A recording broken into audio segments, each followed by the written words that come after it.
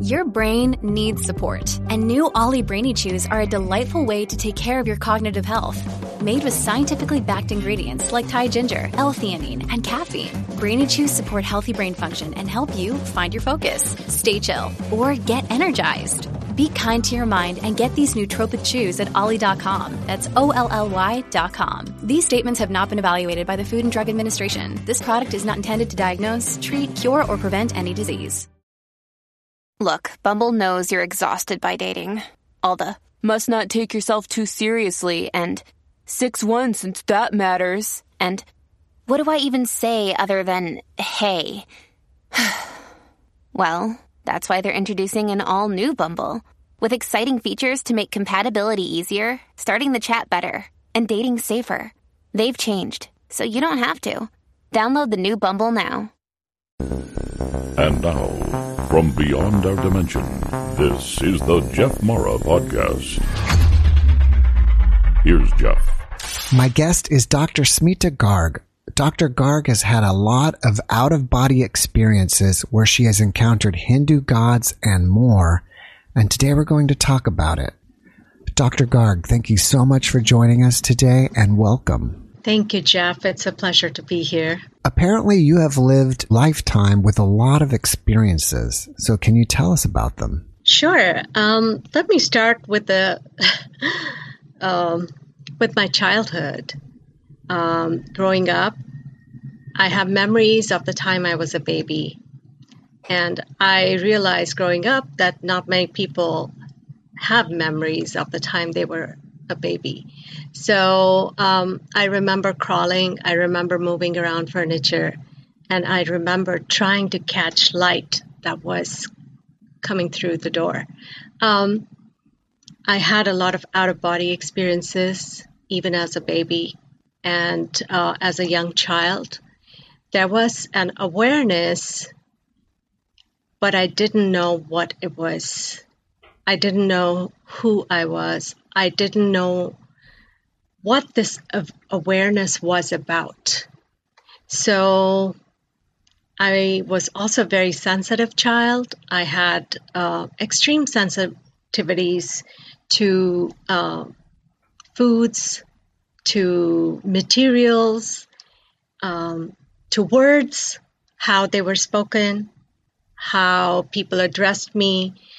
It was a pretty weird and difficult childhood, despite the fact that I was born in a very loving family. So it started with that, and then in my 20s, there were people close to me who died what I felt were unnatural deaths. And losing these people within a span of 5 or 6 years to these unnatural deaths, like accidents or my mother-in-law, you know, she suddenly had a stroke and she was gone. So what really nudged me forward on my path, I would say, is the passing of a very dear friend. He called me one day. We spoke for hours. We hadn't spoken for, a long time. We spoke for hours. And then a week later, I heard that he killed himself, shot himself to death. And that shook me. Inside, I was so shaken, and I thought, oh my goodness, that call he made to me was probably a goodbye call. And how could I not know? How could I not save him? His loss devastated me, and I could not sleep for a whole year. I was like a zombie. I would go spend hours at the 24-hour markets, just trying to get a sense of what happened. So I developed a fear of death. Let me ask you this real quick. Do you think it affected you so much because of his death, or it created an existential crisis in you? I'm sure it was both. And it was only later I realized that his death was meant to push me in the direction my life took. So what happened was I developed a fear of death. I developed a lot of panic around death. And I did not know how to handle death. So any news of people dying would shake me up. I became fearful of losing my loved ones. And it became really difficult to live my daily life, constantly being surrounded, with the idea of death. So I decided to do something about it. But before that happened, I had two other encounters. And one of them was when I was moving from Illinois to Philadelphia. And we had a car behind. We had a 26-foot truck that we were driving with the car attached behind the truck. And we had asked for an automatic, but the truck company gave us, what is it called? Manual transmission? A manual transmission truck. And this is a 26-footer. We've never driven a manual transmission before. And now we are driving a truck on the freeway from Illinois to Philadelphia. And as it would happen, we reach Ohio, and suddenly out of nowhere, there's thunderstorms, not expected at all. And the thunderstorms grew wilder, and there was just so much rain. We were moving with this truck, and at one point, the truck slipped off the road. And it started to move in the opposite direction. At that point, we had no control over the truck, and that's when I sort of left my body. I don't know where I went, but things went blank. And the next thing I know is I'm feeling the soil underneath, like this really wobbly surface. And I open my eyes and find that the truck slipped, and it was almost, going into the opposite side of the freeway. But in Ohio, they had these huge medians, and they had soil in them. And because of the rain, it was totally wet soil, and the truck got stuck. And so it was stuck there. The tires were running, but I don't know where I went during that time. So I did not have even a scratch on my body. And all I can remember is thinking, how did I survive this? I have no idea how that miracle happened, that we didn't die. Did you when it was certain? Did you roll the truck, or did it get damaged, or just got stuck in the mud? Anything could have happened. We thought the truck would roll over and we were gone.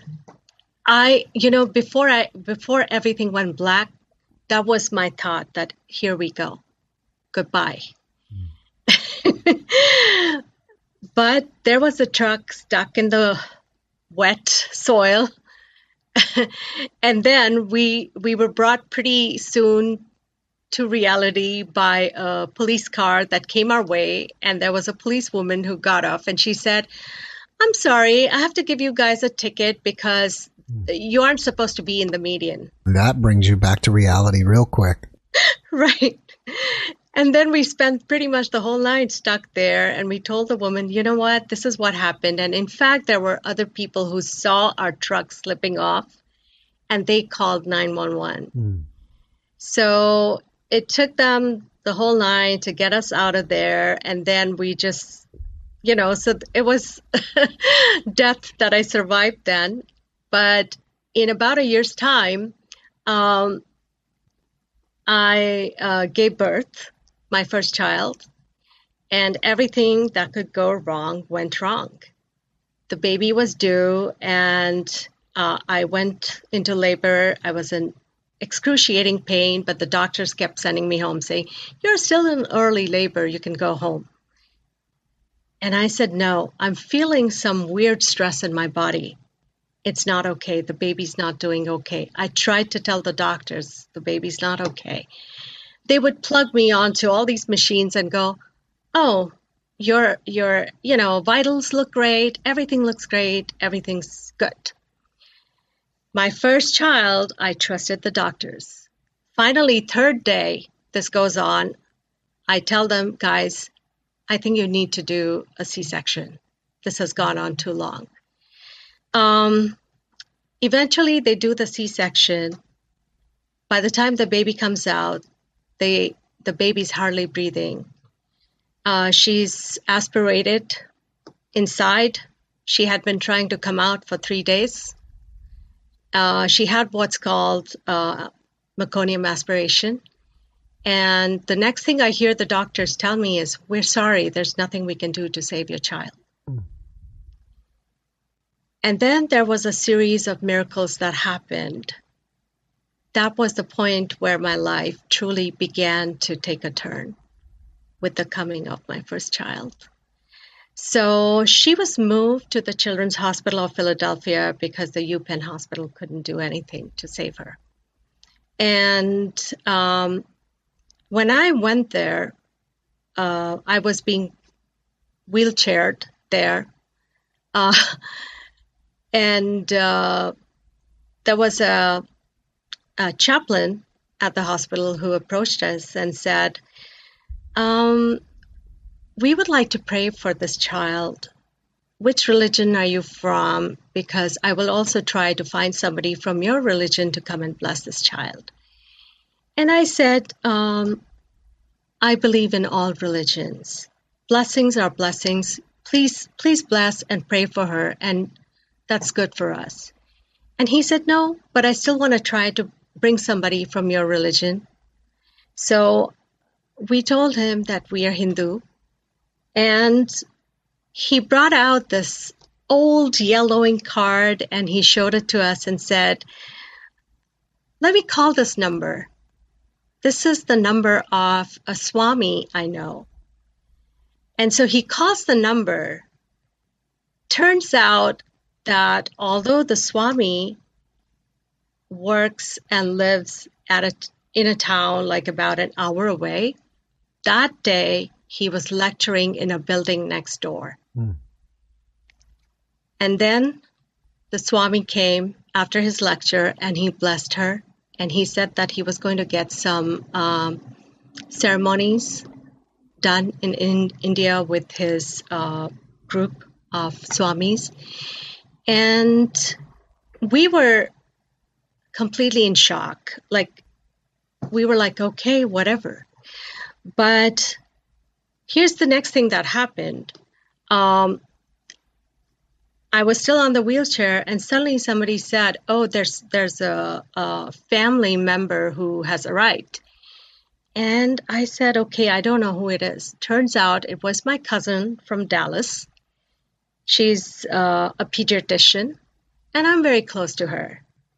So when she found out what happened during my childbirth and how the doctors were discussing doing the most intensive surgery on her, on the baby, she felt like she needed to fly out right away and be with us. So she saw me and she said, okay, let's go back in, let's take a look at the baby.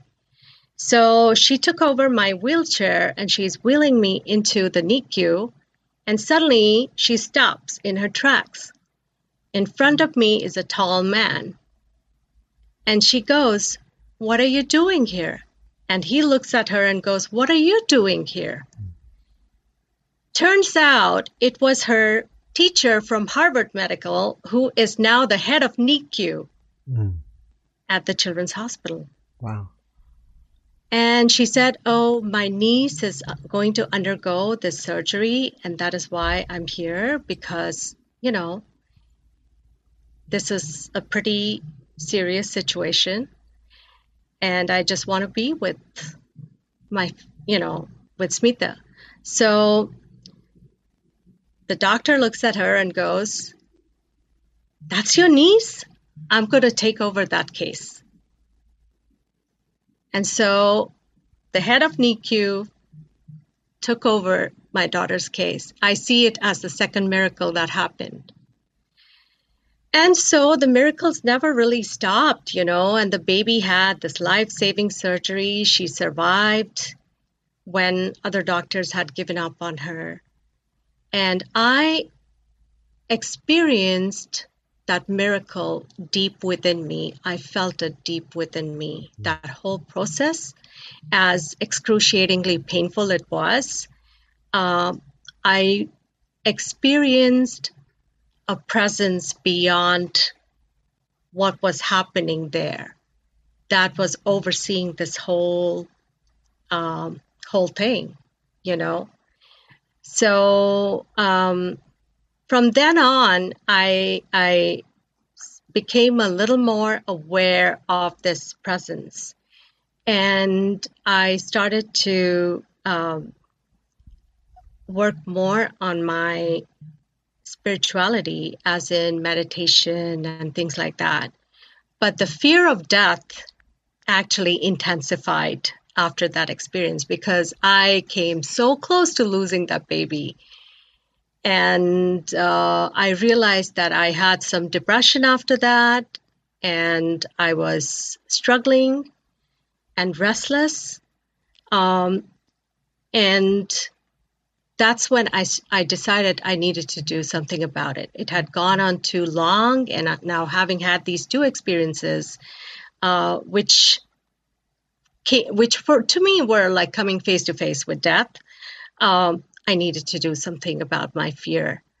So I started to read Dr. Brian Weiss's work. It came my way, and it really resonated. And I was like, wow, there's all this stuff, And the more my interest in that work grew, the more that work came my way.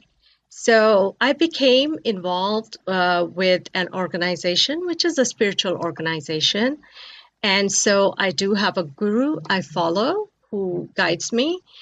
And sometimes in that organization, we do what is called silence courses. And I volunteer a lot. So one of those volunteering gigs, I was going to be cooking a meal for the silence course attendees.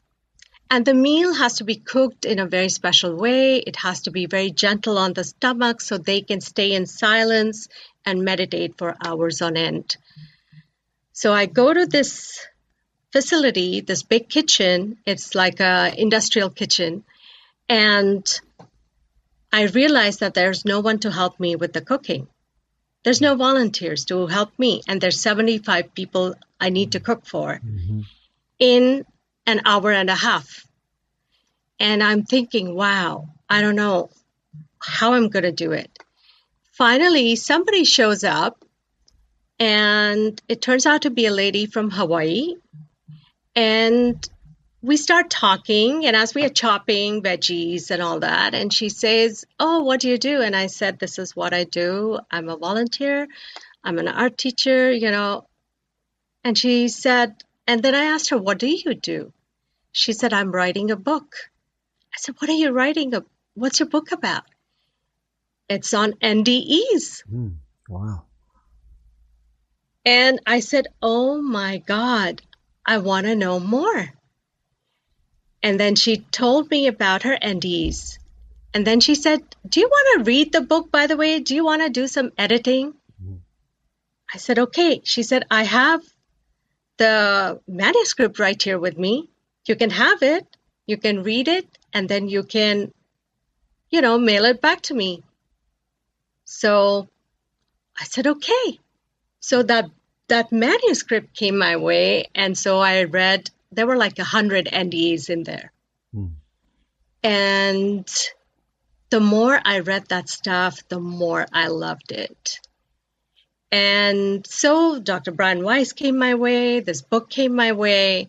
Then one day I turned the TV on, and guess who was on TV? It was Anita Moorjani. And so I learned all about her NDE, growing more and more fascinated. And I said, I'm just loving this stuff. And honestly, truly, honestly, it helped me overcome my fear of death. That's finally. amazing. Yeah. And then I ended up doing a course with my guru. So I didn't know that in Hinduism, there are these commentaries on these ancient books called the Vedas. So there's 4 Vedas, which I had grown up knowing about, but not really learning about. So they were more like a conceptual level information for me. So now these Vedas are so huge, and they're supposed to be knowledge that came from outer space. So there are commentaries on the Vedas. And I didn't realize that one of the commentaries, which is called Kathopanishad, is all about death and what happens after death. Let me stop you there for 1 second. Is that for real that those books are known as information from outer space? That's what it is said, that it was brought by people who were so advanced. They are called the rishis, the ancient rishis, who, because they were written such a long time ago, like thousands of years ago, when in the Western world, most of the world, people would think that there was no writing that existed. Mm-hmm. So where did this knowledge come from? This advanced knowledge of what is this universe? What is life? What are we about? What is soul? What is death? So the Vedas are an amazing compilation of all these bits of knowledge from, sources that we don't know those sources. Mm-hmm. So it is understood that they were brought from outer space. That's amazing. Yes. Can I ask you one quick question before you carry on? And it may seem very simple, but you have a guru, and you also mentioned earlier that the priest or chaplain from the hospital called a swami. Mm-hmm. What is the difference between a swami and a guru? So swami and a guru, guru is somebody who we choose as our guide. And a swami is somebody who can be our guru if that person has the ability to guide us, and if we resonate with that person's guidance, we can choose them to be our guru. But swami is more of it's an honorary title given to somebody who is understood to have knowledge. Is that especially spiritual knowledge? Yes. Okay. Yeah. All right. Let's get back to the Vedas. I just wanted to get that question in there. So there are lots of commentaries on the Vedas because the Vedas are very difficult to understand. They are in Sanskrit, which is actually supposed to be a kind of light language. And it's an ancient language, a sister language to Latin. So these commentaries are equally incredible, but they have been simplified for us to understand the Vedas. And so one of the commentaries is called the Kathopanishad. So I just happened to take this course with my guru and not knowing what he was going to teach. I just signed up, and it turned out to be Kathopanishad, which actually addresses death and what happens after death and what is the soul. So for me, I would say in those few years, I delved deep into the idea of death, learning what death was, how to overcome the fear of death, what happens to us when we die. All those questions were answered. And at one point, I felt like I was pretty satisfied and finally in a good place with my fear of death. I felt that fear leave me. And then I said, okay, now I can probably go back to living my regular life, looking for a job in the academia. That did not happen. So I tried going back to the normal, industry and found that there was nothing that filled or satisfied me, nothing that filled nothing that fulfilled me. And I kept getting pulled back into the spiritual knowledge. And then I continued to volunteer because I wanted to do something with my skills. It was during one of those volunteer gigs that someone came my way. And when I looked at them, there was an instant recognition of a deep connection that I cannot describe in words. It was like I was home. And I had never felt home in that depth or in that way ever in my life. And there was something about that person that started to move me and shift me. And the work we did together shifted me in a tremendous way. And it was just a volunteer work gig, it was just in the community. And I was wondering, what is going on here? What is this connection? Pretty soon I was getting visions. And then I had a series of three visions. In two of those visions, I was shown what I'm meant to do, what my soul came here to do, because that was a burning question. I was kind of lost. My doctorate in education wasn't taking me anywhere. And every time I tried going back to doing a job, I was returning feeling sick, unfulfilled. And so I knew that I was here to do more. There was something there waiting for me to, do. So I was told in one of these visions that I'm supposed to help people with their grief. And I remember asking, so in the visions, it was kind of interesting. I was in the semi-asleep state, and I had the knowing that I'm in body. At the same time, I was in this other space with these angelic beings that I was talking to. And I was asking them questions. So my first question was, wait, who are you? We are the archangels. And the person who is half asleep is wondering, I recognize them all. How do I know these guys? And then the archangels introduced themselves to me. There was Michael, there was Gabriel, there was Raphael. And then I was told what I'm here to do. So I said, but how do I work with grief? I mean, I have a degree, I have a doctorate in arts education. Am I supposed to be an art therapist? And then they said, well, that's for you to figure out. And then they went away, and I was like, no, you guys tell me more before leaving. Tell me more. I need some concrete answers. And they said, we told you enough.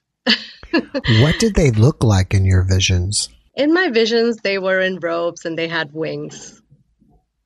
And I recognized each one. And it was so interesting that the person who was half asleep was thinking, I recognize these guys. How do I know them? And how do I even know their names? Where are these names coming from? And that actually is a great question. How did you know them? That's a great question. I found the answer much later on. And I will probably share when we get to that point. So anyway, I spent the next few months looking into what to do with this big clue they had given me, that I'm supposed to help people with their grief. And so I started looking at various modalities. I started looking at art therapy. And I said, oh my God, all this requires me to go back to school. I don't want to go back to school. I've already spent 10 years getting my doctorate. Not excited about going back to school. So there were two voices in my head. One was like, Smita, you're supposed to do this, so figure out a way. You can.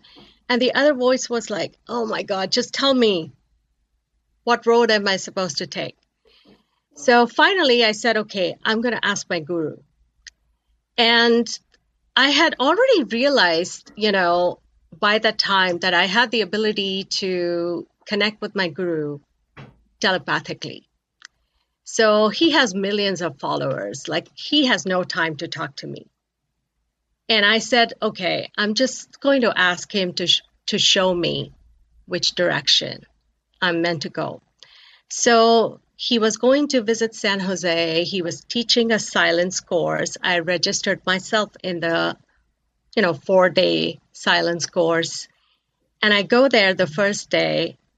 And the very first exercise in the silence course is that you're supposed to, hug people and say, I belong to you. So we did that. And the second exercise is you have to find a partner and sit and tell each other 10 great things about yourself. And, these are virtual strangers. So as I'm returning to my seat and looking for a partner, the facilitator starts the second activity, and I'm like, wait, I'm not back yet. I need to go back to my seat, which was way back in the hall. There's 800 people there. Mm-hmm. And so I look at this person standing in the aisle, one person, just one another person also looking for a partner. And I go grab him. And I said, there's no time for us to go all the way, to where our seats are. So let's just sit down here and do this exercise. We sit down, and there's something about that person which I cannot place. It's something about their smile. It's something about their eyes. There is something going on here I can't describe. But he said to me, Smita, you start first. You go ahead and tell me, what are you doing and what is it that you want to do? And so I sit down and tell him, you know what? This is what I've been doing so far. And now I'm trying to figure out how to help people and everything. And I'm trying to choose whether, and then it came to me, whether regression therapy is something I should be doing. And I'm thinking, wow, this is interesting. I've been studying regression therapy for 8 years just to overcome my fear of death. And now suddenly I have this light bulb moment that maybe that's what I need to do to help people with their grief. And then he smiles, and there's a twinkle in his eyes, and this person, believe me or not, reminds me of Krishna, the Indian god who has a bewitching smile and a mischievous look in his eyes. And he's the god that gave a discourse on karma. Karma is the word. Karma and dharma are what you come to do on earth. And here is this guy. He tells me his name is Mark. Indian guy who looks like Krishna. And so he said, I think you need to do that. I think that's the way you need to go. Well, that exercise got over. We went back to our seats. Next 4 days, I looked for Mark. Every single day, I looked for him. He was not to be found. I asked the teachers of that course, do you have somebody called Mark in your course? No one knew about Mark. Not one person could tell me what happened to Mark. So for sure, that was a visitation from the higher realm that day. It happened during the silence course. And I became very, very clear that I'm supposed to do past life regression therapy. So I'm going to move us forward.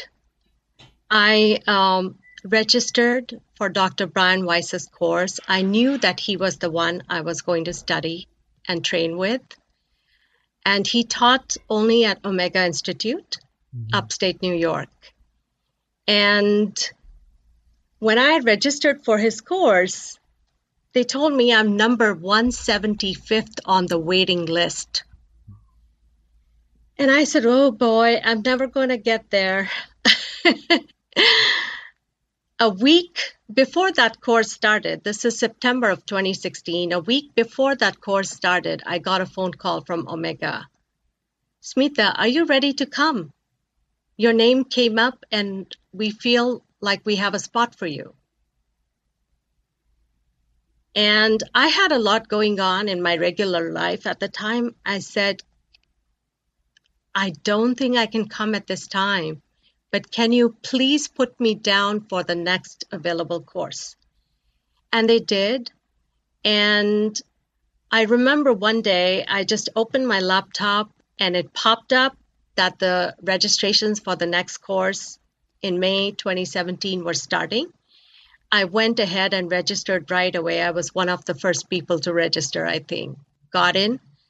And then come May, I prepared myself to go to Omega to get trained by Dr. Brian Weiss. But a month before going to Omega, I started to get visions again. And these were pretty clear visions. Dr. Brian Weiss was with me. He was not here on earth. We were in a different realm. We were in a classroom somewhere in another realm. He was teaching me some esoteric knowledge that is not available on earth. In my visions, I had a complete understanding of what he was teaching. I knew exactly what he was talking about, but I would wake up completely blank. And I would think, this is really strange, not sure what's going on. So once again, I had like 2 or 3 such visions. And by the time I got to Omega and he started to teach hypnotherapy, I realized I already knew what he was teaching. And I found that I was a natural at hypnotherapy, that I was able to take people easily in.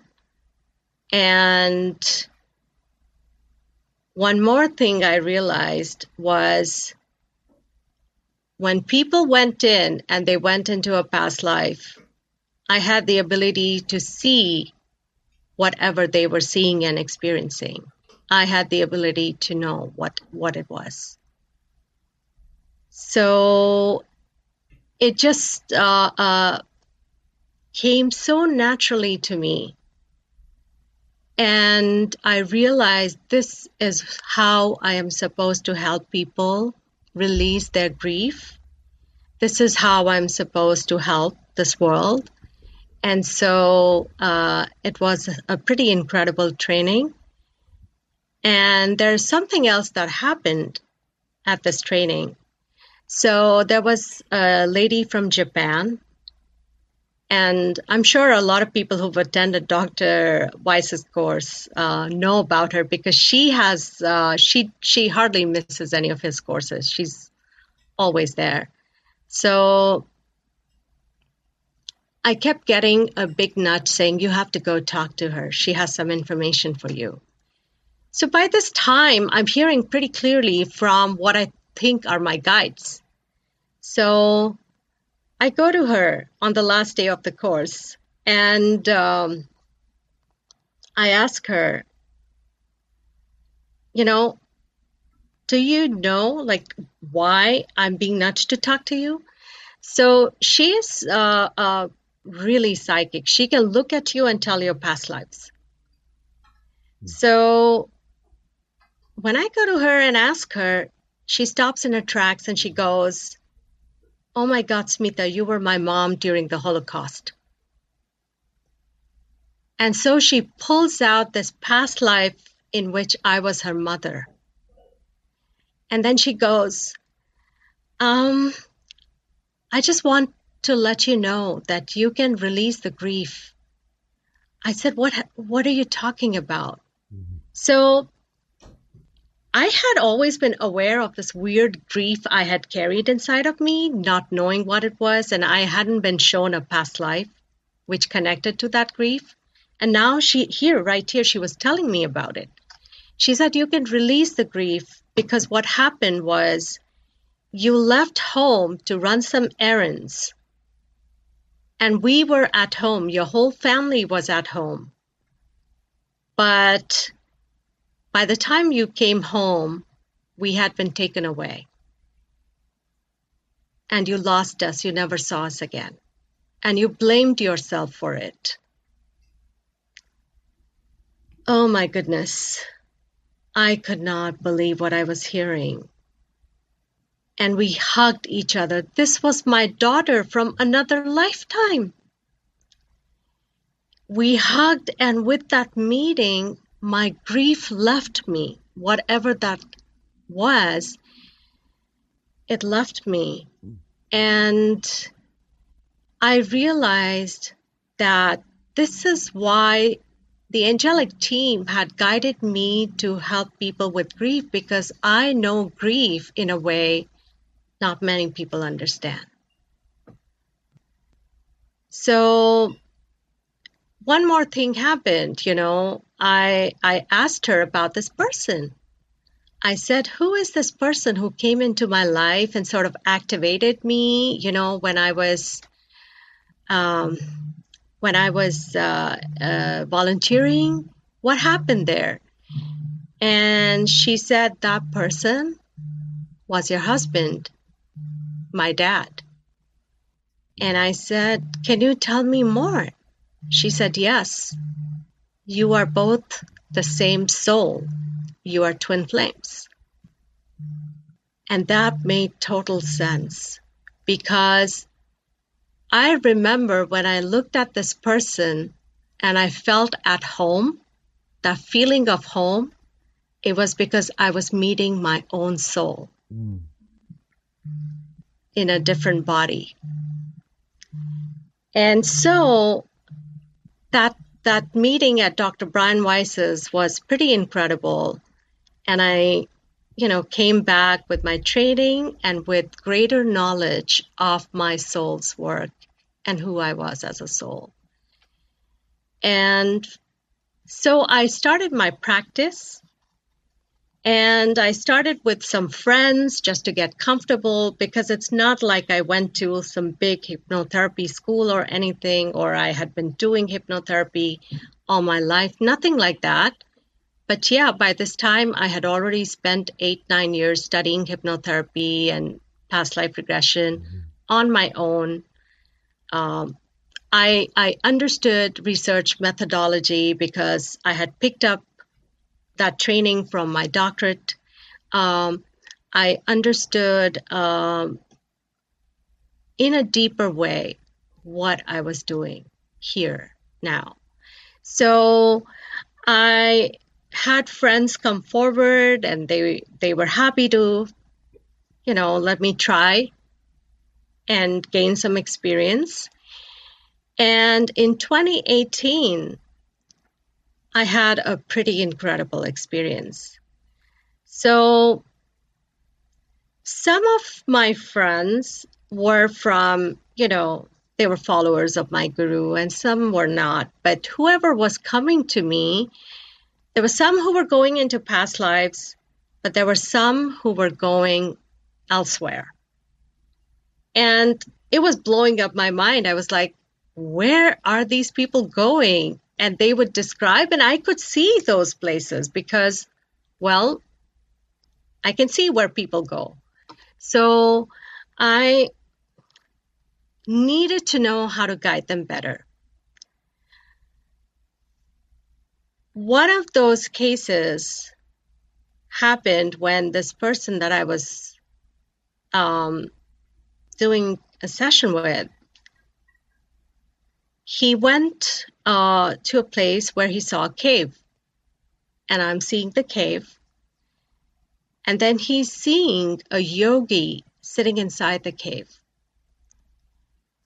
And I'm seeing the yogi too. And I know who this yogi is. I know this yogi in a deep way. I have a deep connection to this yogi, but I don't understand how. So this person says, oh my God, this is so-and-so. And I said, yes, I know who it is.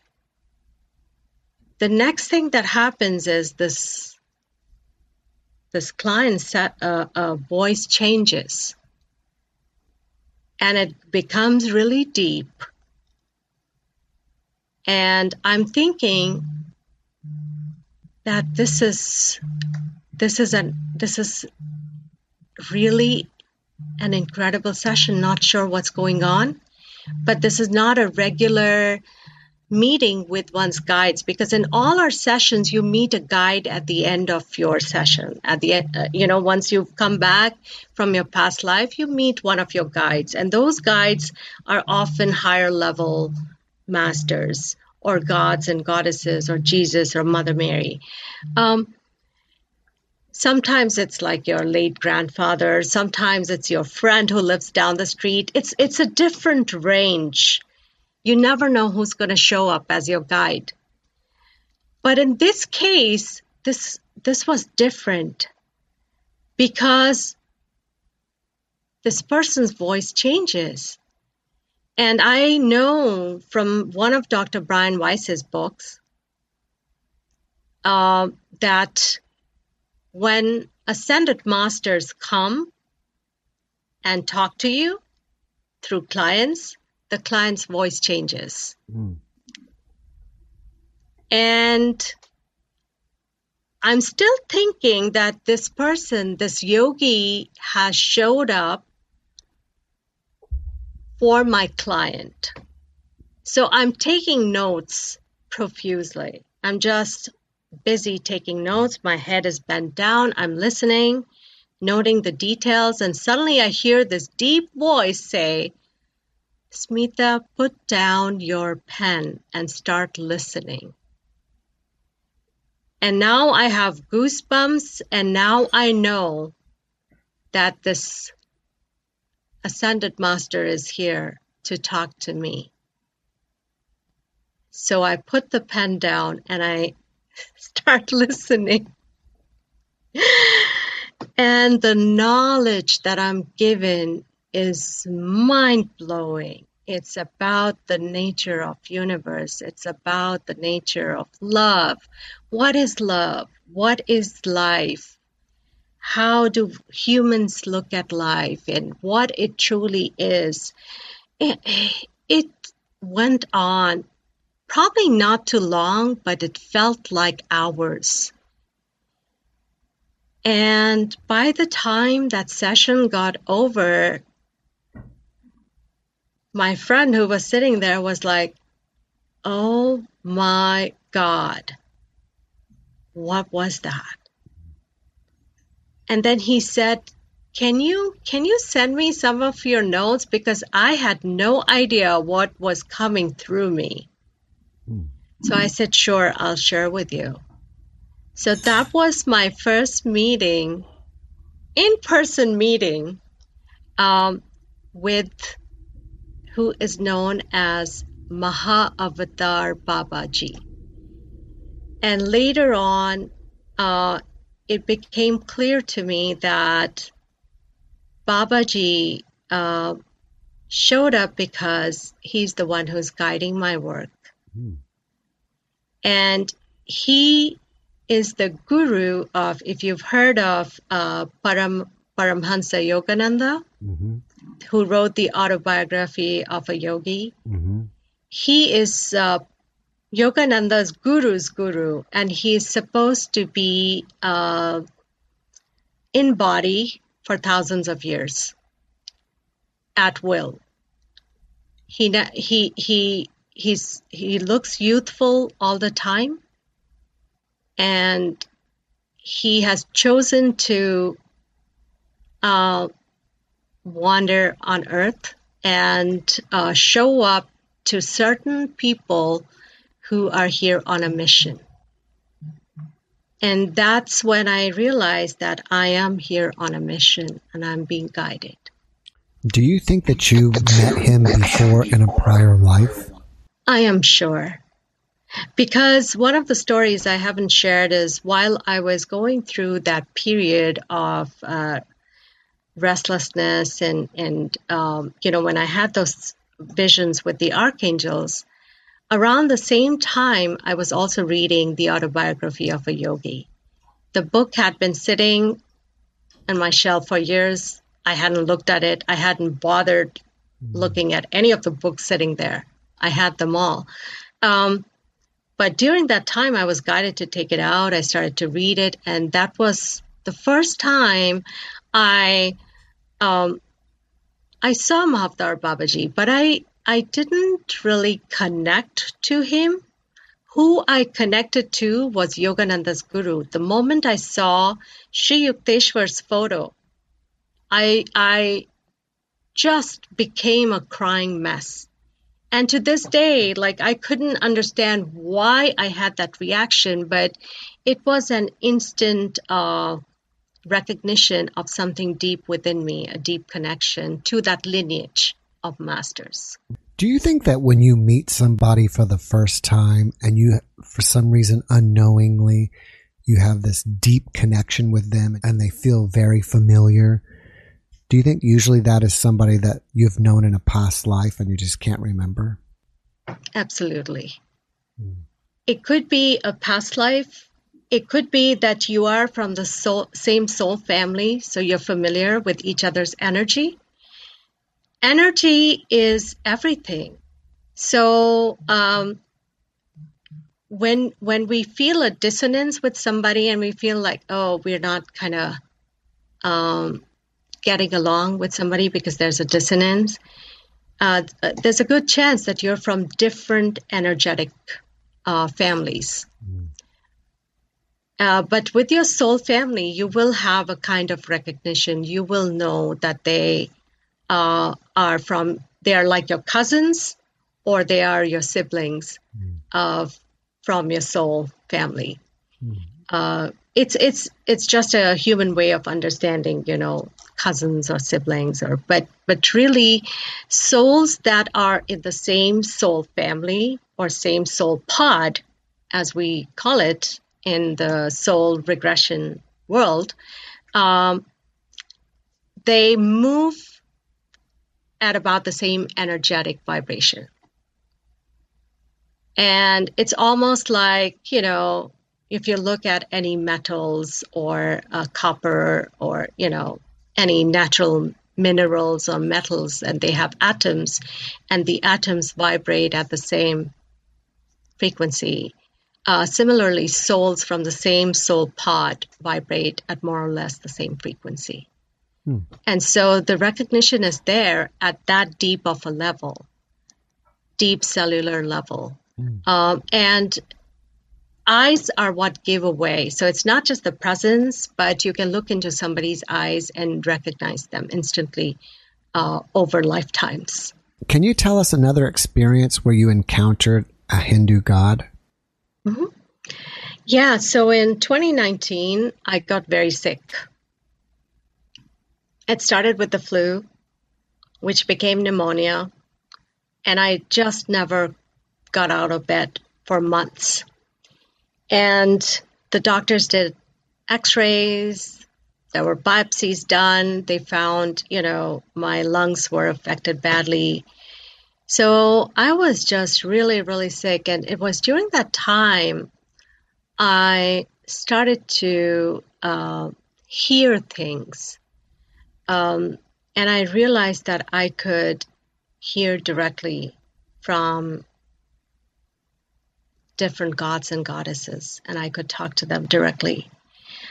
And I had sort of always known that, since I started my regression work, but it was always, through a session or something. It was never so clearly that I'm talking to you.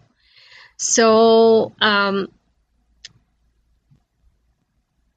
when my daughter was going through,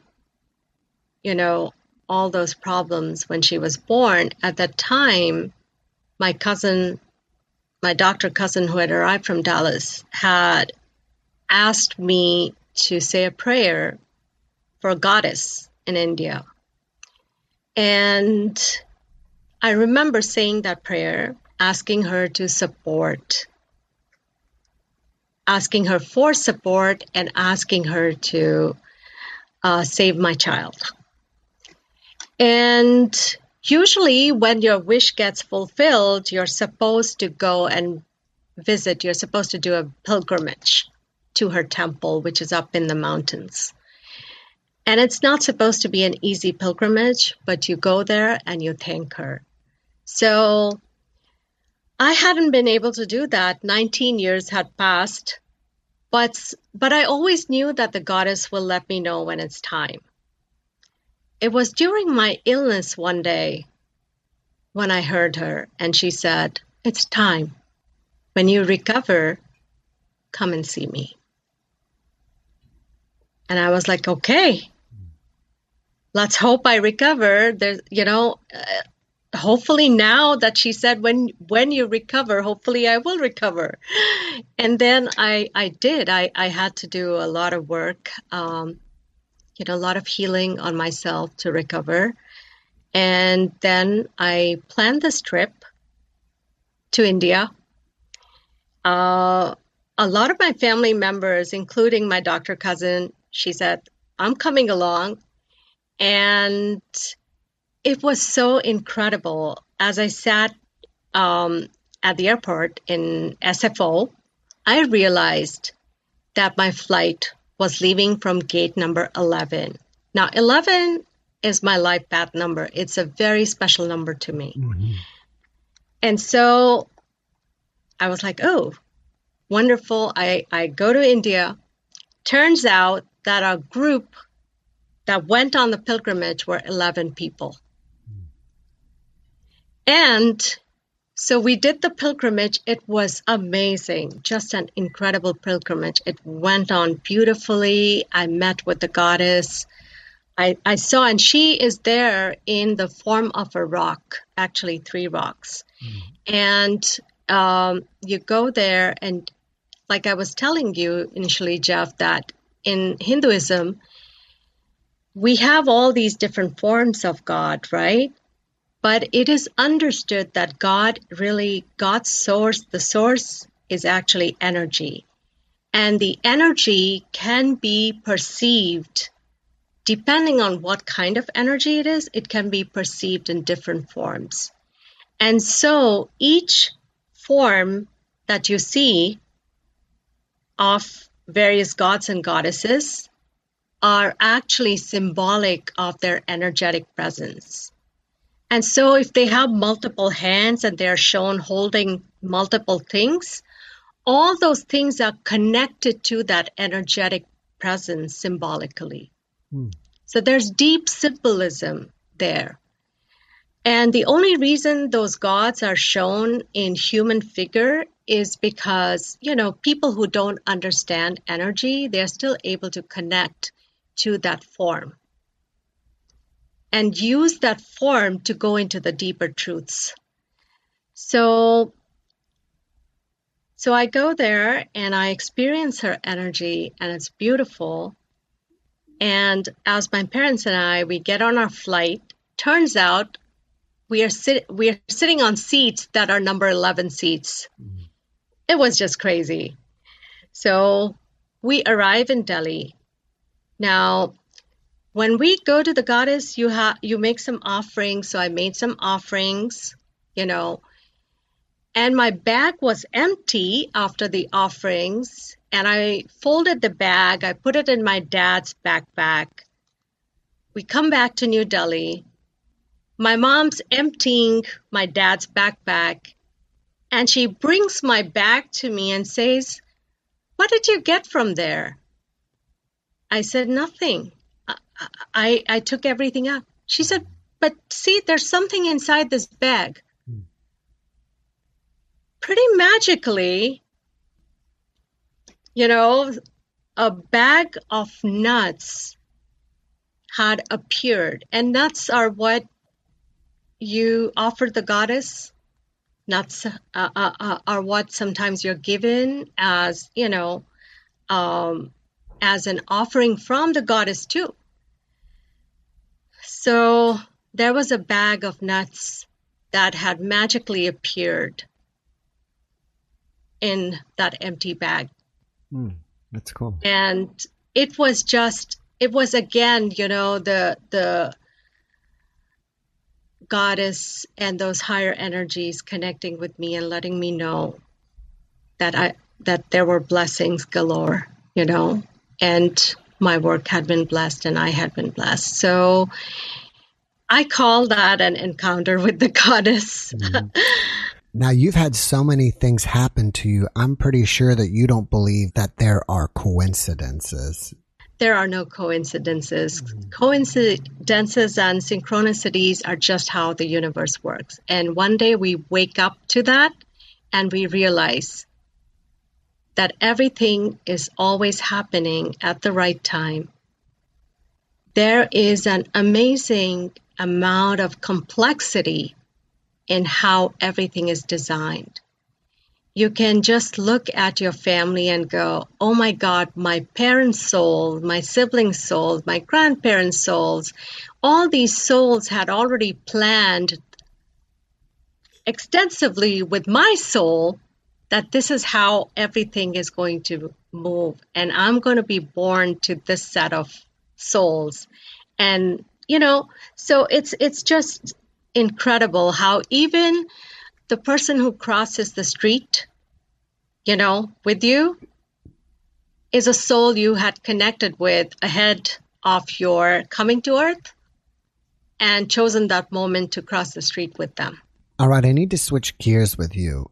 Are you still practicing past life regression? And if so, if people want to reach out to you for that, how do they do that? Thank you so much. I am practicing past life regression, and they can reach me via email at kinderwayhealing@gmail.com.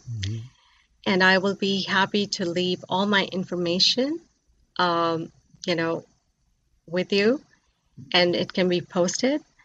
My website is kinderwayhealing.com. And I would really love for people to go to my YouTube channel because it has a lot of my meditations there, and they're all available for free to the whole world. What's the name of your channel? Kinder Way Healing. Kinder Way Healing. Okay. Yes. So besides your YouTube channel and your practice, what else do you have going on that you want us to know about? I am presenting at a reincarnation symposium, which is coming up on October 30th. And it is both virtual and in person. It is happening in Virginia. But I will be presenting over Zoom. And I will be talking about my personal story as it weaves in the idea of divine love. And the masculine and feminine energies as they come together on a greater mission to help Earth with its ascension. So that is happening. And the day after, I am doing 2 workshops. In the first workshop, people can meet with one or more of their guides and receive messages. And in the second workshop, people can meet somebody they love deeply and haven't had a chance to connect with, either because they have crossed over or because they are not talking and they are at a distance or lost. So both these workshops are experiential. They will both include hypnosis, and all the information can be provided here, or I can definitely post it. Can they find the information about those events on your website?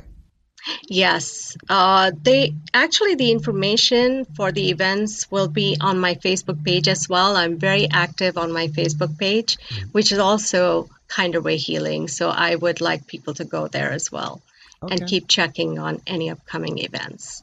After watching this podcast, people may want to reach out to you and ask questions. Are you open to that? And if so, can they do that on Facebook or through your website? Facebook is best.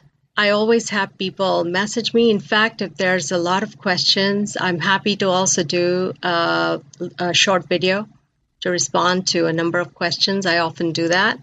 But I am here to serve, and I'm here to help people move through their grief. If people have any questions at all about the process, because sometimes people don't understand hypnosis, if they have any questions about how they can become free of their grief and move forward, I'm happy to help people, with any queries they might have. All right. Well, before we finish up, can you give the audience one last positive message? Death is not the end. Death is when we go back home. We come on earth to role play. And we do the best we can to raise the vibration of earth. So that is why being here mindfully is so important, and spreading the message of love and giving and receiving love is very important. At the same time, when our loved ones die and we feel the sense of deep despair, I just want everybody to know that you can connect with your loved ones easily. There is never a need to feel that they are gone forever and you'll never see them again. They're always there for us. They're always guiding us. My loved ones from my family and friends who left me came back to me, not because they came back, because I awakened to the truth that they had never really left. Their love is always with me, and their love keeps guiding me to my highest truth. Thank you for that message. And Dr. Garg, thank you so much for being my guest. I really appreciate you, and I wish you massive success in whatever you're doing. Thank you so much for having me, Jeff. I really enjoyed this. Have a great rest of your day. Thank you. You too.